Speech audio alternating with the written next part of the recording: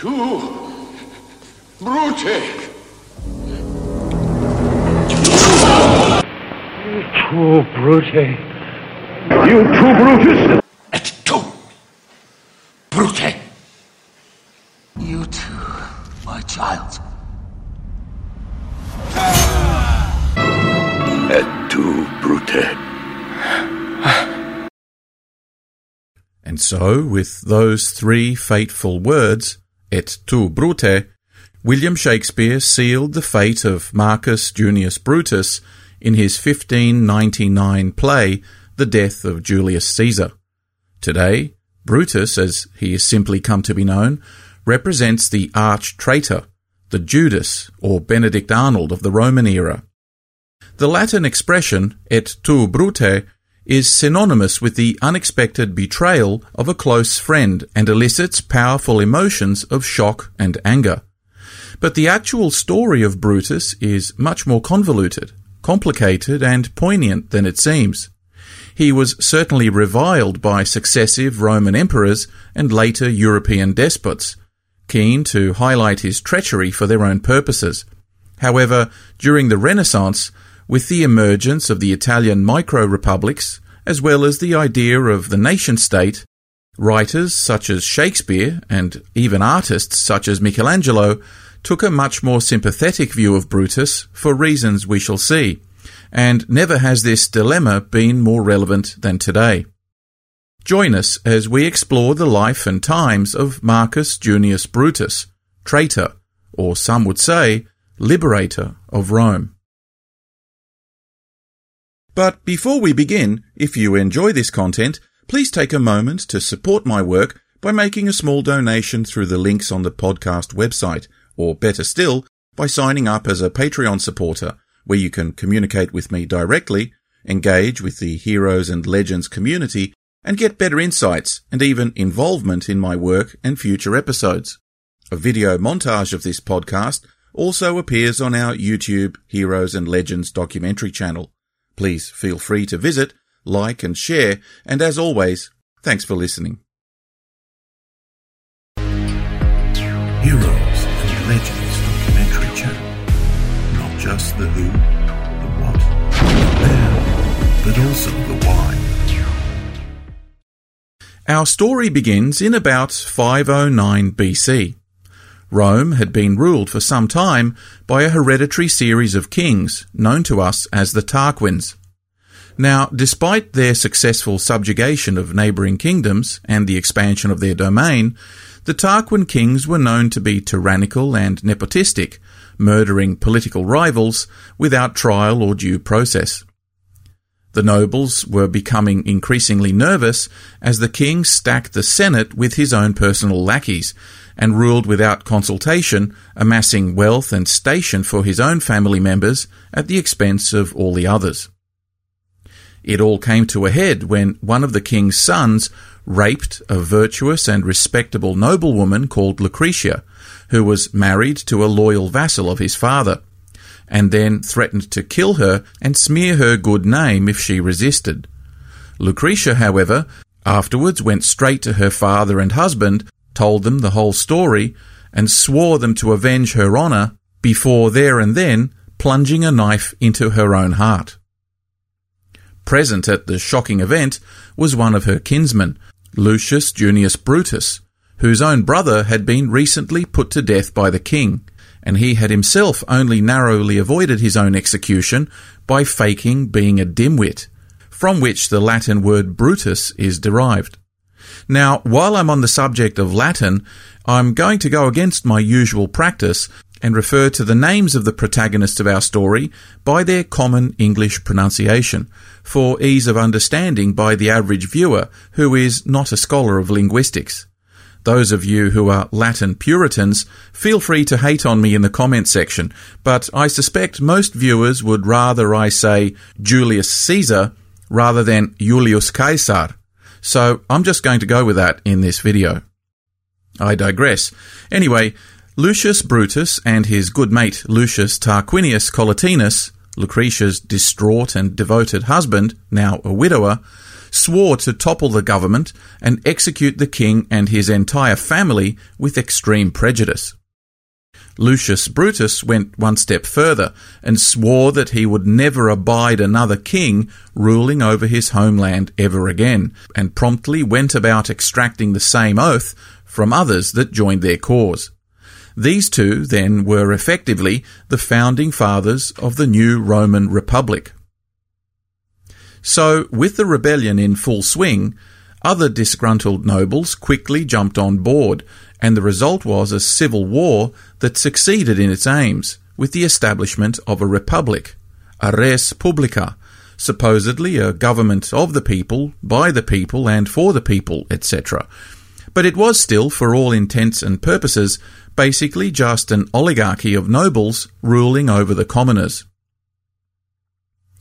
The problem of who was going to call the shots was solved by the patrician senators yearly electing 2 magistrates from among them who would be called consuls, and who would wield executive power, balanced between them, for strict term limits set by the Senate, who would provide the legislative arm of the government.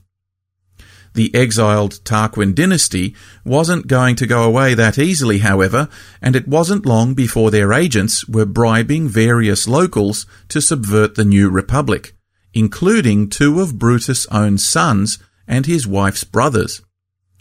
When their involvement in the conspiracy was discovered, Lucius Junius Brutus, in one of the earliest examples of Roman Stoic virtue, had them all publicly executed, broken in his grief, but cementing his place in Roman history as a man prepared to sacrifice even his own sons to the idea of a kingless republic.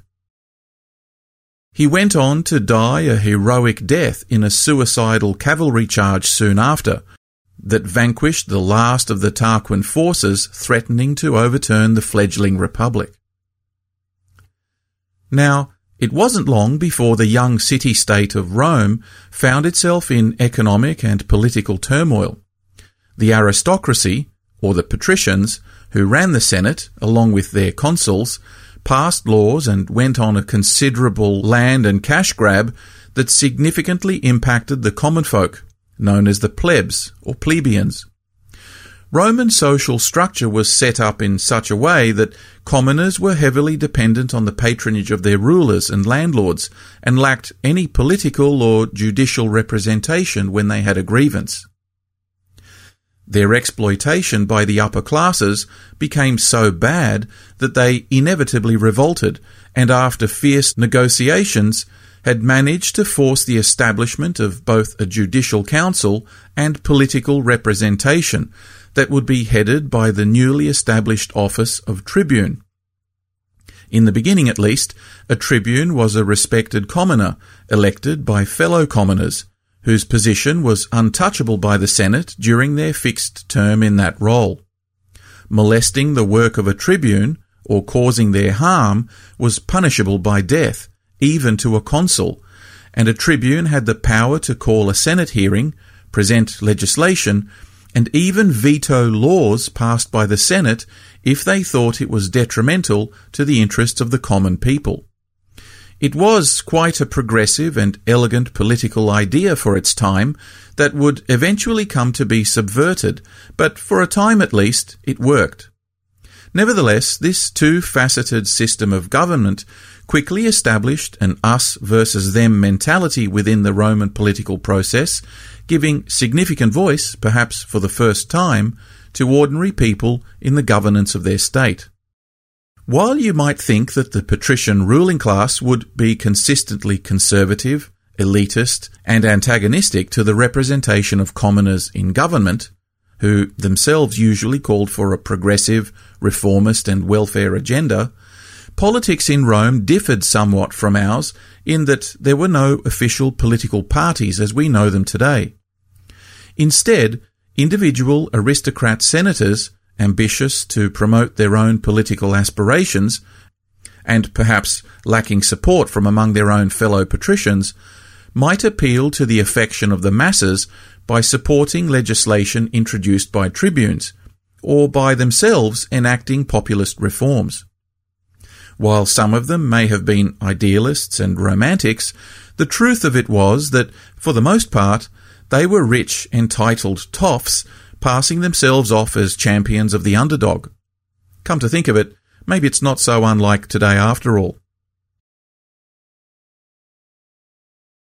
In any case, this was a successful tactic, not only among the disaffected urban poor, but also among discharged soldiers who lacked land and a steady income after leaving the army. Following the military reforms of Marius in 107 BC, which reorganized the army structure and tied soldiers more closely to the commander, a savvy general who promised his soldiers plots of land, tax incentives and other perks, such as slaves and jobs when they retired, might find himself so popular that the Senate couldn't refuse to promote him, especially if he had a fanatically loyal army at his back. Are you with me?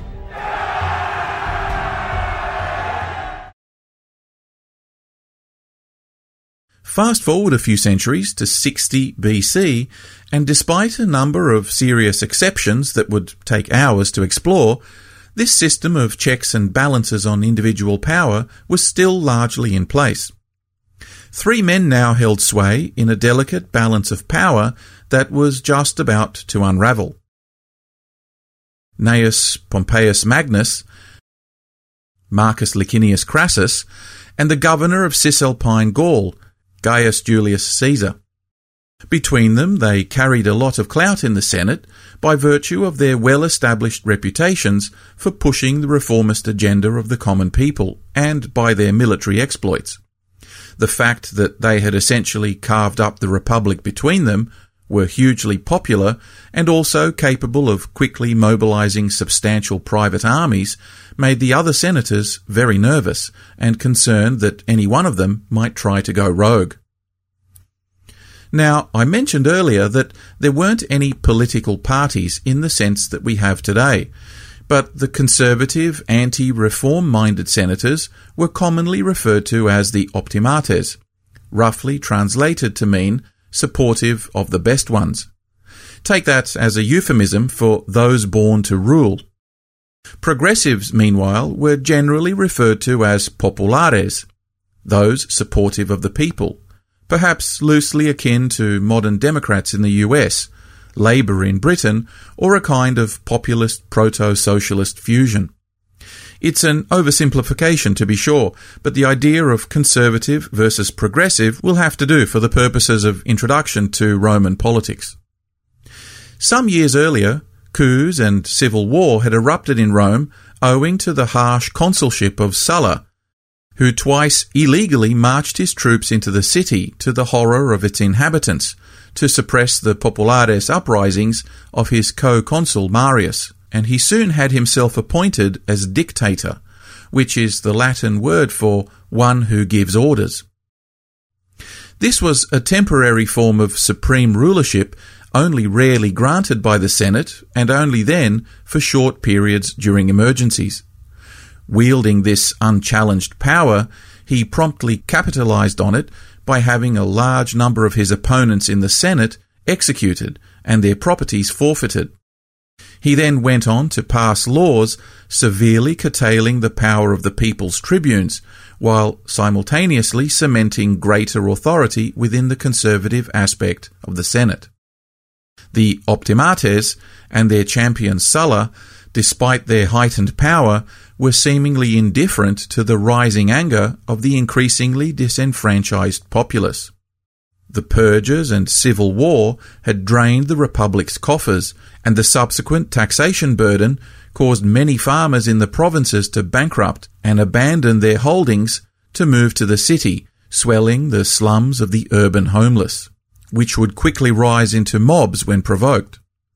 Nevertheless, having exterminated all opposition and returned hard-line conservative power to the Senate, Sulla, astonishingly, resigned his dictatorship at the expiration of his term and retired to the countryside in 79 BC, dying of alcohol, womanizing and overindulgence-related illnesses just 1 year later, as was befitting of a proper Roman. During his purges, Caesar, who was closely connected to Sulla's opponents through his father's family, had all his property confiscated, losing his social standing and political appointments in the process, and was only spared execution by the intercession of his mother's family and the city's religious leaders. Hastily leaving to get off Sulla's radar, Caesar joined the army, serving with distinction, and only returned back to Rome, totally broke, at the age of 38 years old. Pompey, meanwhile, was already long a professional soldier, having joined the army from a young age, and participating in numerous conflicts both abroad and in Italy. He was considered to be the most gifted general in Rome at the time, yet still too young to be a senator or a consul, and we are told looked so youthful that he couldn't even grow a proper beard. Nevertheless, so audacious was he that, risking the ire of the ever-jealous Sulla, and demanding a celebratory triumph for his many victories, despite lacking the station, he held one for himself anyway, paid out of his own pocket, to the amusement and bewilderment of many Romans, when his procession of captured elephants couldn't get through the city gate. It seems that, unlike battles, planning parties wasn't his forte. That didn't deter him, however, and he held another two in the course of his career, the final one being the most spectacular triumph ever seen in Rome to that point. Crassus, on the other hand, also a general of no small merit under his old boss Sulla, had subsequently earned himself a reputation as a shrewd and entrepreneurial property speculator, and had amassed such wealth in his business dealings that he was easily and by far the richest man in Rome at the time, and now keen to put that cash to good use in the promotion of a political career. Both he and Pompey would eventually pour substantial amounts of cash into a network of dependents and debtors in the Senate that, garnering votes in support of their bids for consulship, first in 70 and then again in 55 BC, would be a walk in the park.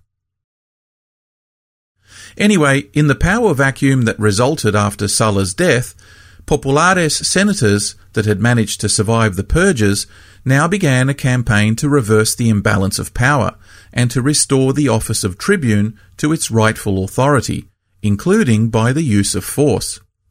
The optimates, now comfortably in charge, easily suppressed any attempt to do so, and in the military confrontations that followed, they chased down Populares leaders, some of whom had raised armies, all across Italy.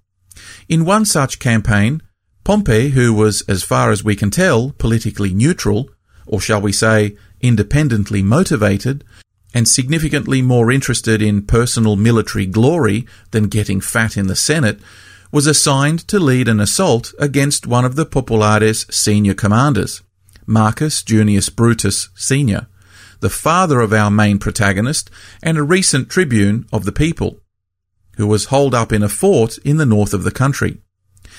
It's not insignificant that Brutus Sr. was an ex-tribune. The Brutus family were by now legendary champions of the pure ideals of the Republic, and Brutus Sr. had himself married Servilia, a descendant of a long line of patriotic nobles that had a similar reputation for both sacrificing everything for Rome, as well as knocking off tyrants with concealed daggers. You see where I'm going with this. Anyway, when Pompey caught up with him, Brutus Sr. apparently put up a stiff resistance, but ultimately surrendered to avoid a bloodbath among his countrymen. But in reports that are sketchy, Pompey, having given him safe passage, then turned around and had him summarily executed, in contravention to his rights under law and the terms of his capitulation. This was a bad look for both Pompey and the Senate, and only served to aggravate ordinary people. It was 77 BC. Now, when his dad was murdered, Brutus Jr. was only 8 years old, but stories of his father's valour, honourable conduct and unjust murder would have certainly affected him, and you would think served to fester a simmering hatred against Pompey, well known as a ruthless butcher during his time in the army. His mother Servilia, who was raised in the conservative and stoic household of Cato the Younger, to whom she was a half-sister, remarried soon after, to a consul no less, and had another couple of kids before this husband died too in 62 BC. She was hardly the vulnerable widow, however, having inherited massive estates and a fortune of her own through her illustrious ancestors, and she would turn out to be quite the power broker over the ensuing years, marrying all her kids off into powerful patrician families. But we'll get back to Mum later. Having sorted out the populares agitators in Italy, Pompey was soon dispatched to Hispania to deal with those that managed to escape. He had a rough time of it, though, and spent the next 8 years dealing with guerrilla campaigns that were so successful he quickly ran out of cash, forcing him to beg the Senate to send money and reinforcements. Ultimately, though, by 72 BC, he had finally got the upper hand, and Hispania was firmly back under Senate control. While this was going on, Spartacus, the rebel gladiator, burst onto the scene, with his ragtag army of slaves and warriors wreaking havoc through the countryside with their remarkably effective fighting style. They were on their way south, hoping to escape from the mainland, kicking butt wherever they went. The Senate hurriedly appointed Crassus to sort them out, and gave him a command of 8 legions, but nervous, he requested backup, so Pompey, having just mopped up Hispania, was recalled with his legions to help him out. Realizing that Pompey would get all the credit, Crassus suddenly found his courage and hit the turbo, managing to engage the rebels and crushing them in a pitched battle just before Pompey got on the scene to mop up the stragglers. Incidentally, then claiming it was really he that sorted out the problem, which really rubbed Crassus the wrong way. I'm Spartacus! I'm Spartacus! Nevertheless, Pompey soon left Rome again, with orders to wipe out the hordes of pirates that were plaguing the Mediterranean, which he did with great skill and assiduity, and was thereafter given the task of taking over the ongoing wars of conquest in the Near East in modern-day Turkey and Syria, which he also brought to a close within a decade, to the great acclaim of the people, but also the rising suspicion of senators, particularly the optimates, though Pompey had never shown any signs of antagonism to them at that point. Meanwhile, Caesar was still living in relative poverty and obscurity in Rome, working as a lawyer advocate, honing his oratorial skills, and prosecuting corrupt officials. He eventually began to climb the political ladder, scored a couple of prestigious appointments, and through sheer bribery, wheeling and dealing over the next decade, manoeuvred his way to a small governorship position in Hispania. By 60 BC, though, he was on his way back to Rome, having conquered a couple of Celtic tribes on the way back and cashing up his soldiers with the spoils, earning their affection and loyalty in the process, and he hoped, a triumph back in Rome. But despite his rising prominence, he was heavily in debt, owing to the huge bribery, or shall we say, investment, in his political promotion. Fortunately, Crassus, back home in Rome, took a shine to him and paid off his considerable debts, seeing in the ambitious and relentless Caesar a potential future opponent and rival to Pompey that he could rely on.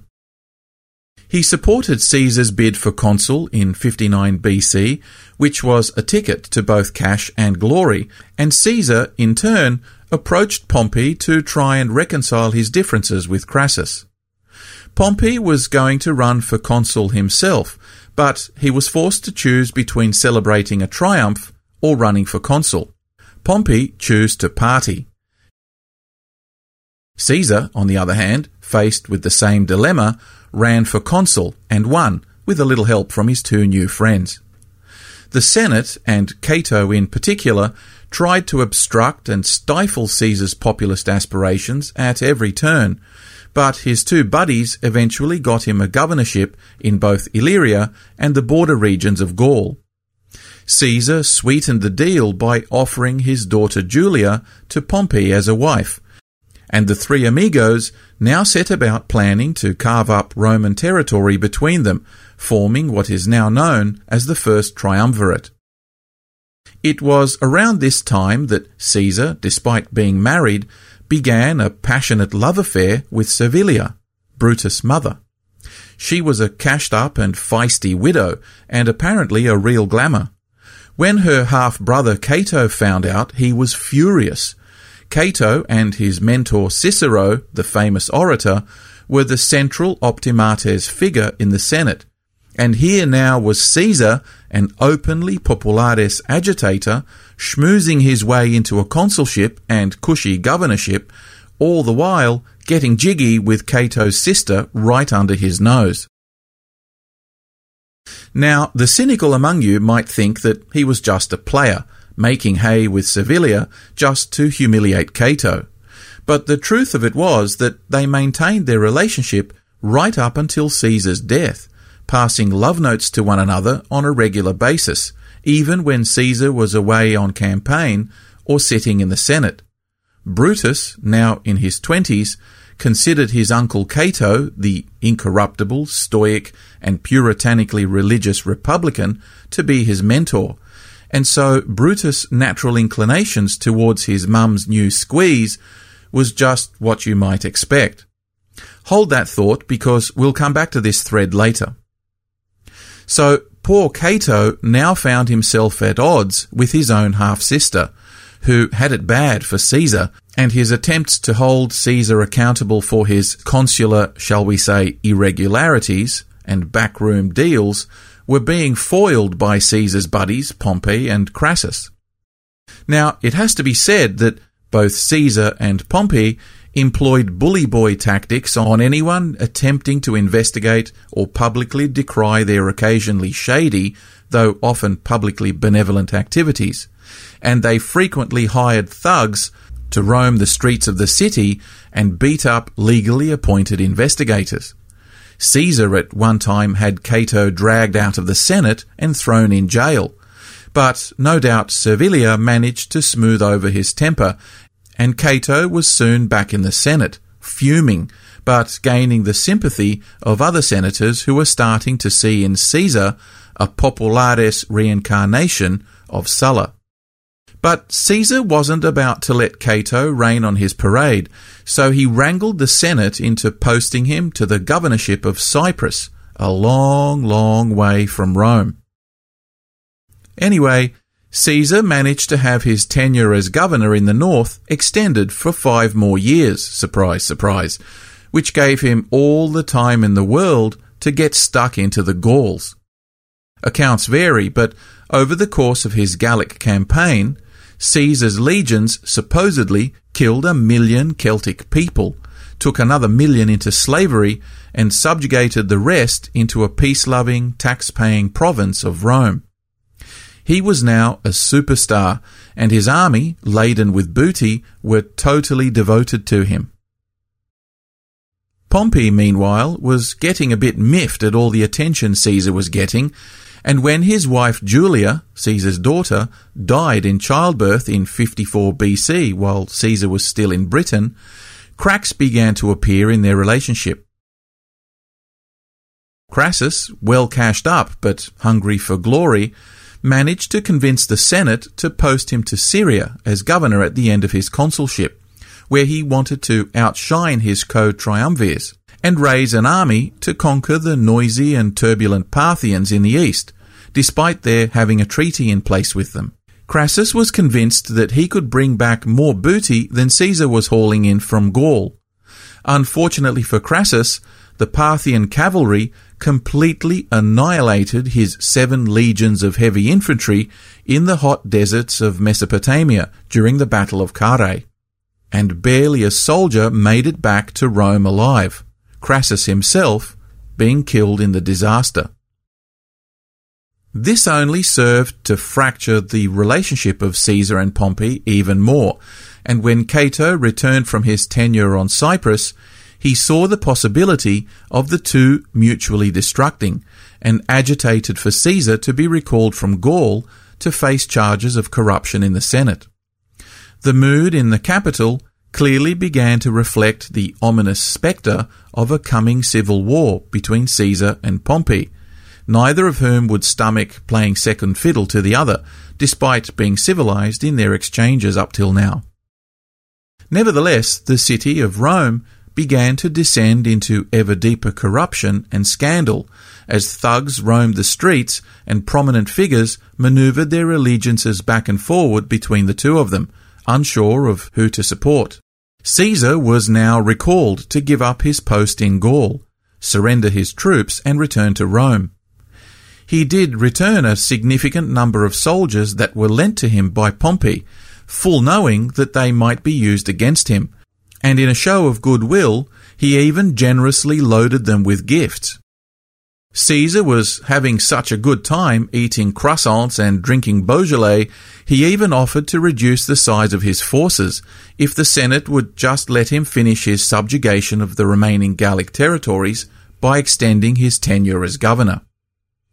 The Senate flatly refused, and after repeated negotiations and conciliation attempts by Caesar to disarm failed, the Senate declared him an enemy of the state, which triggered his all-or-nothing gamble and crossing of the Rubicon on the 10th of January 49 BC, at the head of the 13th Legion. Pompey was hurriedly elected sole consul and given full command to raise an army to oppose him, but his recruits were raw and unprepared, despite hugely outnumbering Caesar's veterans, so they withdrew to the south, hoping to better prepare. But Caesar pursued them rapidly, and they were forced to evacuate to Greece. Now, before we go on, let's return for a moment to Marcus Junius Brutus, so we can fit him into this running series of events and get a better understanding of where he stood during these momentous times.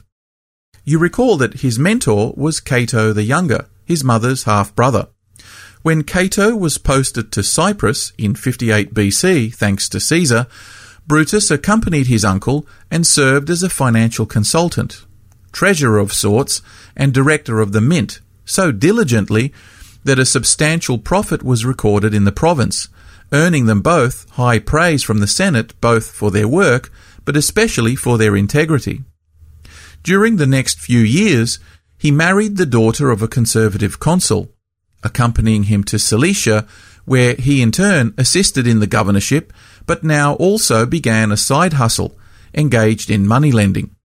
This business venture led to some criticism back home of extortionate lending practices under high interest rates that then required strong-arm tactics to collect upon. It's interesting to note that Caesar had early on supported Brutus for further promotion within the Senate and even offered him to join the campaign in Gaul as his legate.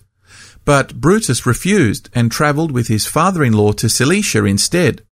We have to wonder why he would refuse so generous an opportunity to develop his career under the tutelage of a man clearly in the ascendant, to travel to a far-flung province playing second fiddle to his father-in-law. Anyway, perhaps it tells us a little bit about what he really thought about Caesar. Returning home from Cyprus, the open brawling that was beginning to occur between supporters of Pompey and supporters of Caesar saw Brutus nevertheless begin to write pamphlets critical of Pompey, whom he clearly viewed as having tyrannical tendencies. When the Senate proposed to elect him sole consul in 52 BC, Brutus wrote in a scathing missive, "It is better to rule no one than to be another man's slave, for one can live honourably without power, but to live as a slave is impossible." His mentor Cato, however, was much more pragmatic and supported Pompey's dictatorship in what he referred to as something better than nothing. Nevertheless, this didn't stop Brutus cooperating with Pompey in the defence trial of his father-in-law, who had been meanwhile accused of treason, but whom they together successfully defended. This and other similar court cases suggested that Brutus was prepared to overlook even his own individual grievances in pursuit of the greater objective, which for him was almost always the maintenance of the ideals of the Republic, and the prevention of despotism. When war eventually broke out in January of 49 BC, Brutus now had to choose between Pompey, his father's killer, or Caesar, his mother's lover.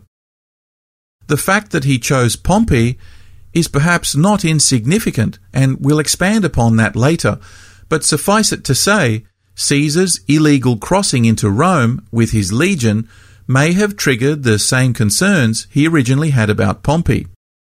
Pompey had the legitimate support of the Senate, and in particular Brutus's mentors Cato, Cicero, and other conservatives, so it seems he had little choice but to unwillingly join the side of his father's killer. His reluctance was obvious, however, for the delay in which he joined up with their forces, making a side trip to the east and only arriving in Greece some months later. It's not known whether he participated in the fighting and Pompey's ultimately disastrous defeat at the Battle of Pharsalus, but Caesar, probably out of love for Servilia, ordered his troops not to harm or molest Brutus even if he resisted arrest and escaped, which he did, only to write to Caesar while in hiding in Larissa asking for clemency. You may raise an eyebrow, but Caesar was by now well known for his benevolent treatment of political rivals, and he accepted Brutus and his companions into his camp with no ill feeling. Furthermore, when he left for Africa in pursuit of Pompey and Cato, he astonishingly entrusted Brutus with the governorship of his previous province of Cisalpine Gaul. Brutus appears to himself have been appreciative of this generosity and spent much of his time in the following months trying to reconcile the remaining followers of both Pompey and Caesar for the good of the Republic. Let this be an end to division and civil strife. Caesar, for his part, granted Brutus the privilege of giving Cato's eulogy after his suicide in North Africa. In an interesting side note, in a move that was peculiar for its time, Brutus now decided to divorce his wife Claudia without giving good reason, and instead marry his cousin Porcia to the great annoyance of his mother. Porcia was the daughter of Cato, and it may be that Brutus was trying to honour his mentor by taking his daughter into his own house, or it may be that he was just trying to style himself as Cato's legitimate political heir, thereby signalling his independence from both the influence of his mother as well as her lover Caesar. In any case, Brutus' star was now rising, and his earnest attempts at diffusing political tension in the Senate increasingly painted him as a man of integrity after the mode of Cato. There was now some talk of his election to a praetorship and possibly even a consulship within the next couple of years. So politically, financially, and personally, he was in a very good place. But by late 45 BC, Caesar was starting to get on the nose. He was becoming increasingly authoritarian, vetoing the Senate and making sweeping reforms of everything from the free grain quota to the calendar system. He was tolerating crowns being placed upon his statues and even put to death a couple of tribunes who had dared to remove them. If you recall, the life of a tribune was sacrosanct. To kill one was an automatic death sentence. Historically, one of the first things tyrants did was to eliminate tribunes, as they were often a thorn in their side. So this wasn't a good look. Caesar now had his seat in the Senate covered in gold, resembling a throne. He wore red shoes, that was the custom of the old kings. He regularly dressed in triumphal garb, even during inappropriate times, and he now refused to rise from his seat to receive senators. Things really started to get bad with his consecutive elections as dictator, first for a year, then 10, then for life, which now made him a king in everything but name. As it so often happens, graffiti soon began to appear in the streets, reminding people of Brutus' illustrious ancestors and leaving no doubt that he was falling short of the mark and that he was being expected to act. there was a clear insinuation that the ancient line of Brutus, defenders of the Republic, had now become nothing more than lackeys. The joke was not lost on Marcus Junius Brutus, and he became increasingly agitated. To top it off, a stunt pulled by Marcus Antonius, Caesar's co-consul and second-in-command during the Lupercalia festival, a festival held in honour of the she-wolf that suckled Rome's founders, Romulus and Remus, drove the crowd wild with delight, but was interpreted with cynical derision by the senators. During this religious procession, in front of a huge crowd, Marcus Antonius pulled out a crown and placed it upon Caesar's head. The crowd groaned. Caesar removed it and handed it back in refusal, whereupon the crowd erupted in cheers. Once again it was offered to him, and once again Caesar refused it. The crowd cheered even louder. Whose idea was this bit of public theatre? Where did Marcus Antonius get the crown? What was it meant to convey? Shakespeare suggests to us that in Mark Antony's eventual eulogy to him, that Caesar was demonstrating his loyalty to the ideals of the Republic, and therefore affirming the identity of all present as citizens of that state, with himself simply as the first among them, rather than his being their master. To Romans, identity was everything, but senators such as Cicero, who wrote about the event, and many others at the time, viewed it, at best, as a theatrical mock-up of his supposed devotion to the Republic, and at worst, as a subtle test of public response, to see if they would be willing to accept his kingship.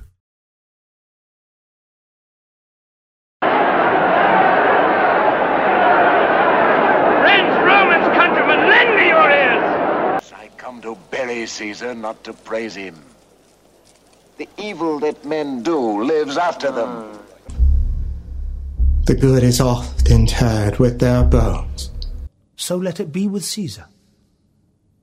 The noble Brutus hath told you Caesar was ambitious. If it was so, it was a grievous fault, and grievously hath Caesar answered it. Here, under leave of Brutus and the rest, for Brutus is an honourable man. So are they all honourable men. Come I to speak in Caesar's funeral. He was my friend, Faithful and just to me. But Brutus says he was ambitious, and Brutus is an honourable man. He hath brought many captives home to Rome, whose ransoms did the general coffers fill. Did this in Caesar seem ambitious? When at the poor have cried, Caesar hath wept. Ambition should be made of sterner stuff. Yet Brutus says he was ambitious, and Brutus is an honourable man. You all did see that on the Lupercal I thrice presented him a kingly crown, which he did thrice refuse. Was this ambition? Yet Brutus says he was ambitious, and sure, he is an honourable man.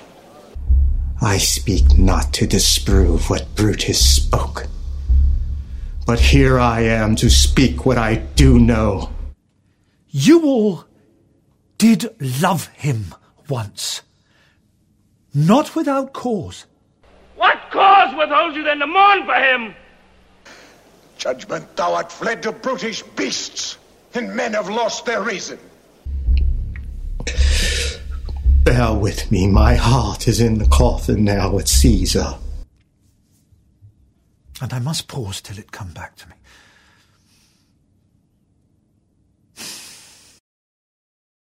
The Roman author Sallust once wrote that only a few prefer liberty, the majority seek nothing more than fair masters. It's been suggested that Caesar may have been testing that principle with the crown incident. In any case, the response of the crowd indicated to the now increasingly marginalised and timid senators that the ancient ideals of liberty and democracy were still important to the people, so they judged that any action to remove Caesar under the pretext of defending their liberty would gain their support. Of course, it wouldn't be a stretch to conclude that the majority of the over 60 senators who now conspired to kill him hardly had the lofty ideals of liberty in their bosom. They were, as has been repeatedly said, an aristocratic oligarchy who reserved the process of democracy largely for themselves, and even then were quick to engage in subterfuge, scandal and assassination to promote their own careers. Cicero later tells us that perhaps the sole exception to this was Marcus Junius Brutus, now increasingly feeling the sting of graffiti and murmurings throughout the city, denigrating his complicity with tyranny in contrast to his venerated ancestors. When he sided with Pompey during the Civil War, it was solely because of the legitimacy of Pompey's appointment by the Senate, and in particular the Optimates leadership that he was influenced by. This is an important point to consider. Brutus overcame his own hatred and simmering wish for vengeance on Pompey for the greater ideals of the state. But here he was now, the trusted accomplice of a man who had no checks on his power and was increasingly showing signs of absolutism that would soon be impossible to halt. Caesar was planning to depart for a new campaign in the east and would be surrounded by his soldiers, making it impossible to act against him once outside the city. Time was of the essence. But personal reputation wasn't just about how you filled the shoes of your ancestors. Loyalty, trustworthiness, and gratitude also strongly defined your public perception. Caesar, well known for his generosity and clemency towards his Roman opponents, had spared Brutus' life and even given him privileges way in excess of what his experience or station merited. Not because they were close, as has often been suggested, but because of his ongoing relationship with Brutus' mother. There is no evidence to suggest that they were particularly affectionate. Brutus' divorce and subsequent marriage to Cato's daughter Porcia is strong evidence of their divergent political positions, and this act would have no doubt irked Caesar, and we certainly know it bothered Brutus' mother Servilia. And this may now be an appropriate time to throw a further spanner in the works by introducing a character that may explain the notions of supposed affection between Caesar and Brutus. You see, there was another Brutus in the Senate, a cousin of Marcus Junius Brutus, called Decimus Junius Brutus Albinus. Decimus Junius Brutus descended from an illustrious line of consuls and popular reformers, and his political leanings, in contrast to his cousin, were definitely in line with Caesar's own. He served directly under Caesar during the Gallic campaigns, where he was entrusted with command of a fleet, destroying the maritime forces of the Veneti tribe. He then accompanied Caesar in his campaign deep into Gaul and took part in the war against Vercingetorix in 52 BC. When the civil war eventually broke out, Decimus, again unlike his cousin, chose Caesar's side and served with distinction, building an entire fleet from scratch and blockading Pompey's forces stationed in Massilia, or modern Marseille, eventually forcing their capitulation in 49 BC.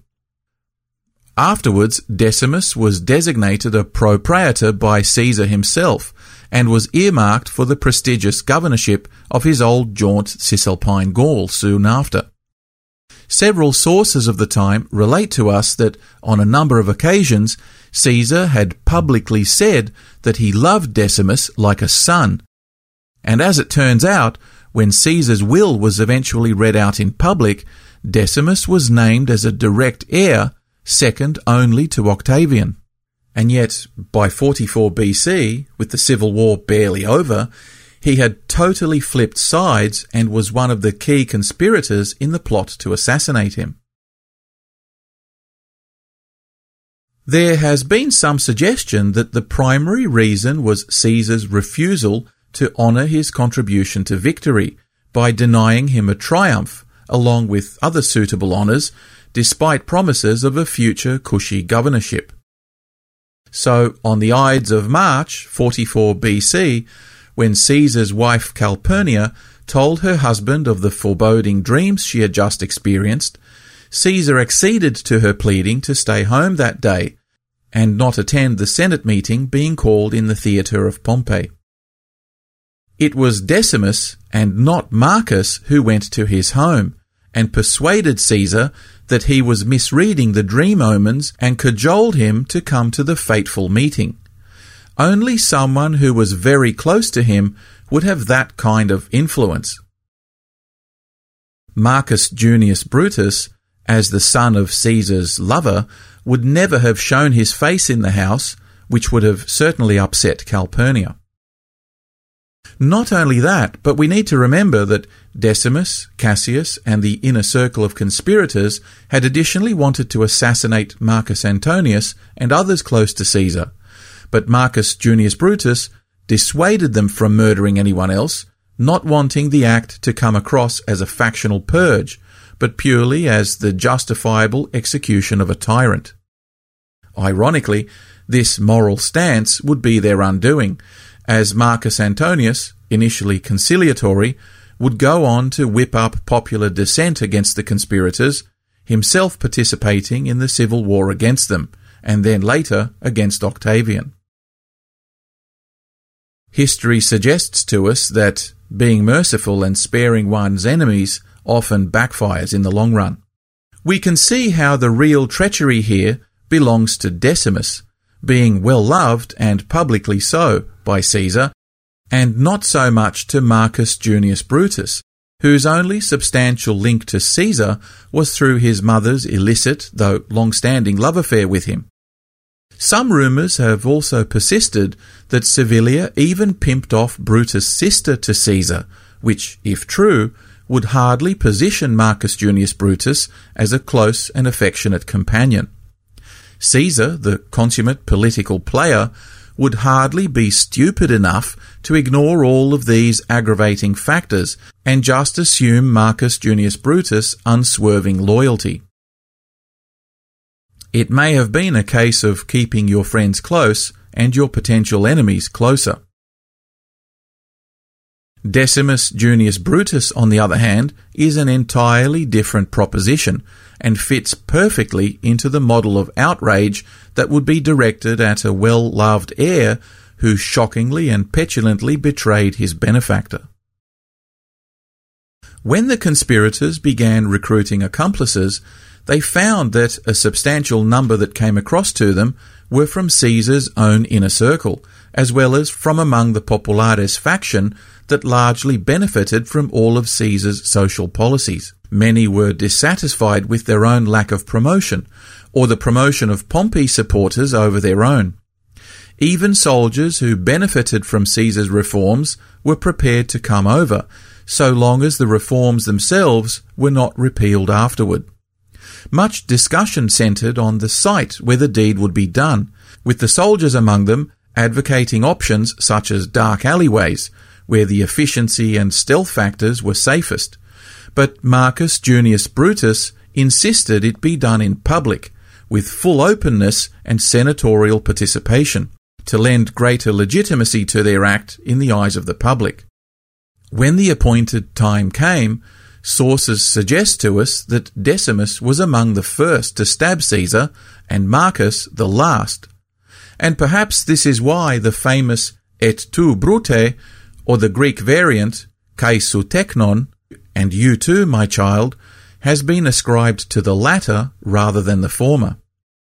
Ironically, these same sources, written some time after the event and not by eyewitnesses, suggest that Caesar simply sunk to the floor, groaning as he died, and actually said nothing, covering his face as his life ebbed away. Some scholars have suggested that almost all of Caesar's 23 stab wounds were superficial, and that he would certainly be capable of uttering such words, but we may never know the truth. In any case, when Shakespeare wrote the phrase into his play, he may himself have been ripping off an earlier play by Richard Eads, and the whole thing appears to be simply a dramatic device to play on our emotions. Shakespeare even got Decimus' name wrong, spelling it Decius in the play, so it wouldn't be a stretch to assume that he may have blurred the distinction of the characters to fit his storyline as well. In the aftermath, the conspirators initially lay low. Servilia, for her part, was almost certainly unaware of their plans, but she now swung into action and worked both behind the scenes and formally with the Senate to secure the safety of her family members, while the conspirators, now titling themselves Liberatores, worked to formulate a reconciliation with those who opposed them by ratifying the reforms instigated by Caesar and by offering him a public funeral. The other remaining consul in the city approved their activities, and there is evidence of reasonable public support, despite the riot that followed the famous reading of Caesar's will. For their part, the Liberatores continued garnering support as they outlined their justification in pamphlets and public speeches, and did their utmost to placate the concerns of reformists as well as other Caesar supporters.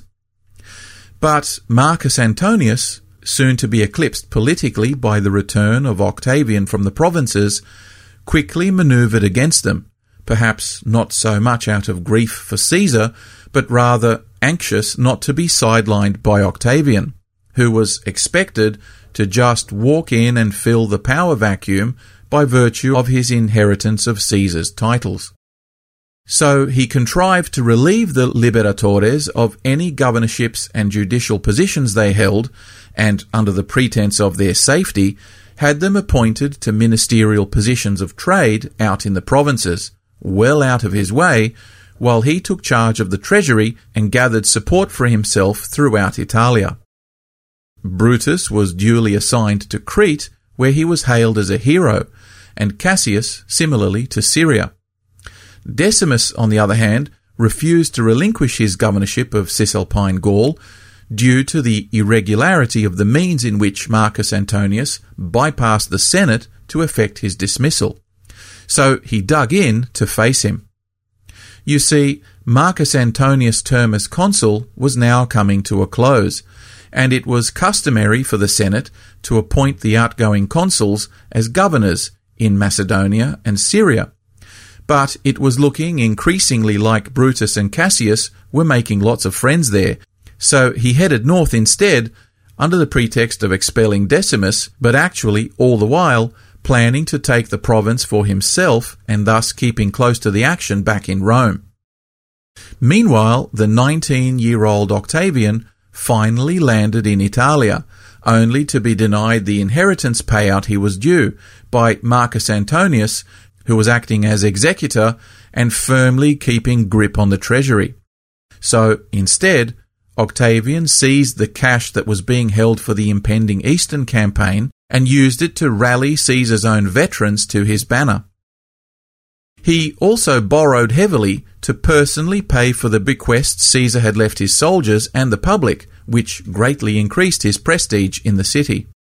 Marcus Antonius, now between a rock and a hard place and finding his support among the population evaporating, marched northwards with several legions, ostensibly to dislodge Decimus, but found himself now besieging a well-entrenched and stubborn foe. Now, as a private citizen, it was illegal for Octavian to have a personal army or to command a legion without the Senate's approval. So, with the usual wheeling and dealing, the Senate, who viewed Octavian as the lesser of two evils, and perhaps the more easy to manipulate owing to his age, appointed him extra-legally to the Senate, and hastily gave him full command of an entire army to rid them of Marcus Antonius, who was now himself declared a persona non grata, largely at the instigation of Cicero, who was now the chief puppet master in the Senate. It wasn't long before Marcus Antonius found himself sandwiched between Decimus' forces and Octavian's, and he was soon soundly defeated. The Senate, satisfied that they had dealt with Marcus Antonius, now turned on Octavian, appointing Decimus as supreme commander of the forces in Italy, and appointing Brutus and Crassus as consuls, as well as governors in the east, with full authority to raise taxes and form legions. But Cicero and his accomplices had grossly underestimated the loyalty of the troops to the young Octavian, who, for them, embodied the living legacy of Caesar. Decimus, meanwhile, struggled to overcome the stigma of being one of his assassins. Consequently, the 8 legions stationed in Italia all defected to Octavian, and with both previous consuls having died in the fighting, Octavian now found himself in sole command of the entire armed forces in the region, and staring down the treacherous Senate with nobody to stand in his way. Decimus now also fled over the mountains with his remaining soldiers, hoping to link up with Brutus overland, but he was soon captured by chieftains loyal to Rome and executed before he could get there. Meanwhile, Marcus Antonius was far from finished, and received support from Marcus Aemilius Lepidus, governor of Transalpine Gaul and Hispania Criteria. The two of them reached out to Octavian, and they subsequently formed what is now known as the Second Triumvirate, controlling the entire western and central part of the Republic. Their primary goal was to avenge the murder of Caesar by eliminating all military resistance in the east and within the Senate. So, in echoes of Sulla, their agents swept through Rome and purged both the citizenry and the Senate, confiscating property and issuing summary executions without due process on all that came under suspicion. A third of senators and thousands of prominent Romans were killed, and then they turned their sights on Brutus and Cassius, who watched the horror unfolding, but were themselves hardly idle. They got busy raising legions and taxing their own territories, and stories have come down to us of the brutal way in which they extracted the necessary funds. Suffice to say, his previous experience in debt collection meant that Brutus, as well as Cassius, went on a violent crowdfunding campaign, sacking and burning any cities that opposed their demands. And despite raising substantial amounts of cash in record time, as well as an army capable of reasonable resistance to the triumvirs, the soldiers were less experienced and now significantly less loyal. It's no surprise then that they were defeated at 2 engagements in the Battle of Philippi in 42 BC. Losses were heavy on both sides though, with many prominent Romans being killed, but eventually, seeing no chance of victory, Brutus retreated to some nearby hills, where he commended his companions for their support and loyalty, and urged them now to save themselves, while he fell upon his own sword. Reports vary over what happened next, with some suggesting that Marcus Antonius, upon finding his body, had him wrapped in his finest purple robes, cremated with full honours, and his ashes sent back to his mother in Rome. Others report that Octavian had his head cut off to be displayed before a statue of Caesar back in the city, but that the head was lost overboard in a storm on the way back.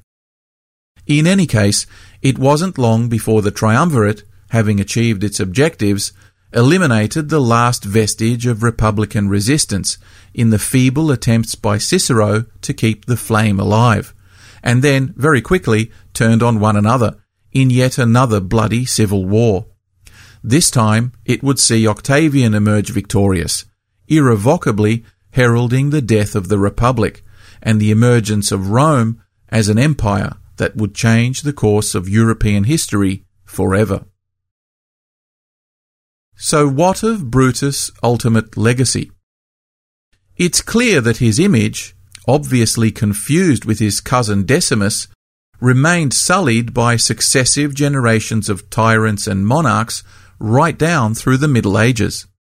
Artists and writers such as Dante, desperate to impress their benefactors, portrayed Brutus in the same treacherous light as Judas Iscariot, in the deepest pit of hell being chewed up in the mouth of Satan, such that Even today, his name is synonymous with unexpected and unforgivable betrayal. There has been the occasional reappraisal by later writers, such as Plutarch, whose dodgy hagiographical works nevertheless served as an inspiration for Shakespeare, who, like others during the Renaissance, began to recast Brutus as a sacrificial champion of liberty and republican idealism.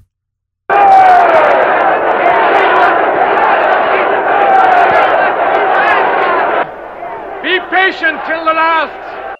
Romans, countrymen, and lovers. Hear me for my cause and be silent that you may hear.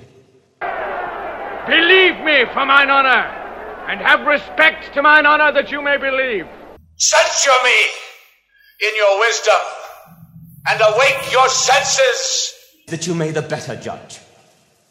If there be any in this assembly, any dear friend of Caesar's, to him I say that Brutus' love to Caesar was no less than his.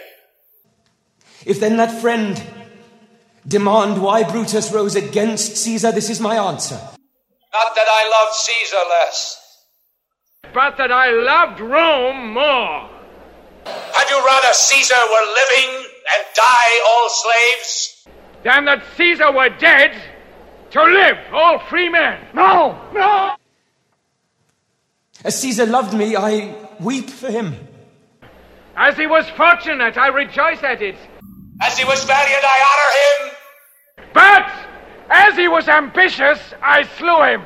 There is tears for his love, joy for his fortune, honor for his valor, and death for his ambition. Who is here so base that would be a bondman? If any, speak, for him have I offended. Who is here so rude that would not be a Roman? If any, speak, for him have I offended. Who is here so vile that will not love his country? If any, speak, for him have I offended. I pause for a reply.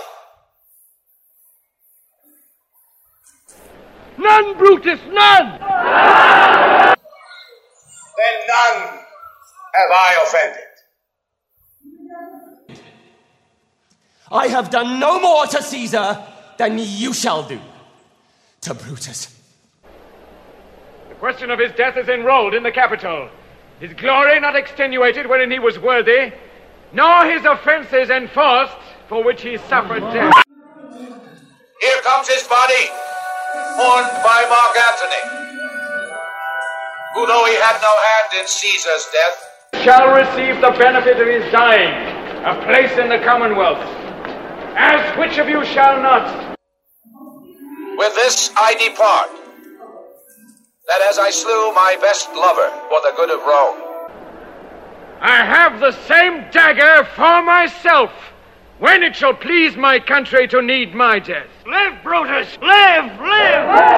Yet, even Brutus' own contemporary Cicero, firmly counted among his allies, had mixed feelings about Brutus and referred to him later on as having the courage of a man but the brains of a child. It may be that Cicero's description refers to the narrow, myopic justification of republican idealism, but many today view it more cynically, as simply the act of marginalized, aspiring mini-tyrants acting to restore their own oligarchy. Certainly, subsequent events clearly show that the whole system, based on slavery, aristocratic appropriation of common property, along with military adventurism, was far from what we would regard as a true democracy, and yet it formed the foundation of the entire civilization of the Western world. As a further aside, John Wilkes Booth, the actor, assassinating President Abraham Lincoln while yelling out "Sic semper tyrannis," thus always to tyrants, was infused with Shakespearean admiration for Brutus. His own father was actually called Junius Brutus Wilkes, after all. So, in his own peculiar way, this ancient Roman even influenced the course of modern American history 2 millennia later. What he would have made of the American Civil War, we can only guess. And yet, poor old Brutus was himself desperate to avoid a bloodbath in his own country by sparing the man that would seal his own fate just a few years later and go on to cause a civil war that was as bloody as any that had preceded it. If it was just about the money, Brutus was already way ahead of the curve. Both he and his cousin Decimus already had it better than most, and it's not obvious that he was in any way resentful of Caesar, unless we bring up his mother and possibly sister. Would her love affair with Caesar be enough of a motivation for Brutus to risk his entire career and future? Probably not. Caesar certainly appears to have favoured Brutus because of his relationship with his mother, and Servilia was certainly very much in love and happy to remain his mistress. But kids often see such relationships differently. Perhaps Brutus viewed the affair as an ongoing humiliation, despite the material benefit. In any case, we should also remember that Brutus wore very heavily the cloak of stoic responsibility of an ancestor who killed his own sons out of devotion to the Republic. Few men in history have ever held the faith so firmly. It would be foolish to dismiss such a psychological burden as merely romantic nonsense at a time when reputation meant everything. Perhaps one thing we can say is that in the world of politics and spin, few players are ever what they're made out to be. Like us, they are subject to the harsh judgments of history, and the best we can do is perhaps be inspired by their virtues and chastened by their vices, while we try to make sense of the world we live in. If Brutus teaches us anything, it is that the voice of conscience often speaks in riddles, and that none of us can hope to escape the drama of the moral dilemmas. If you enjoy this content, please take a moment to support my work by making a small donation through the links on the podcast website, or better still, by signing up as a Patreon supporter, where you can communicate with me directly, engage with the Heroes and Legends community, and get better insights and even involvement in my work and future episodes. A video montage of this podcast also appears on our YouTube Heroes and Legends documentary channel. Please feel free to visit, like and share, and as always, thanks for listening.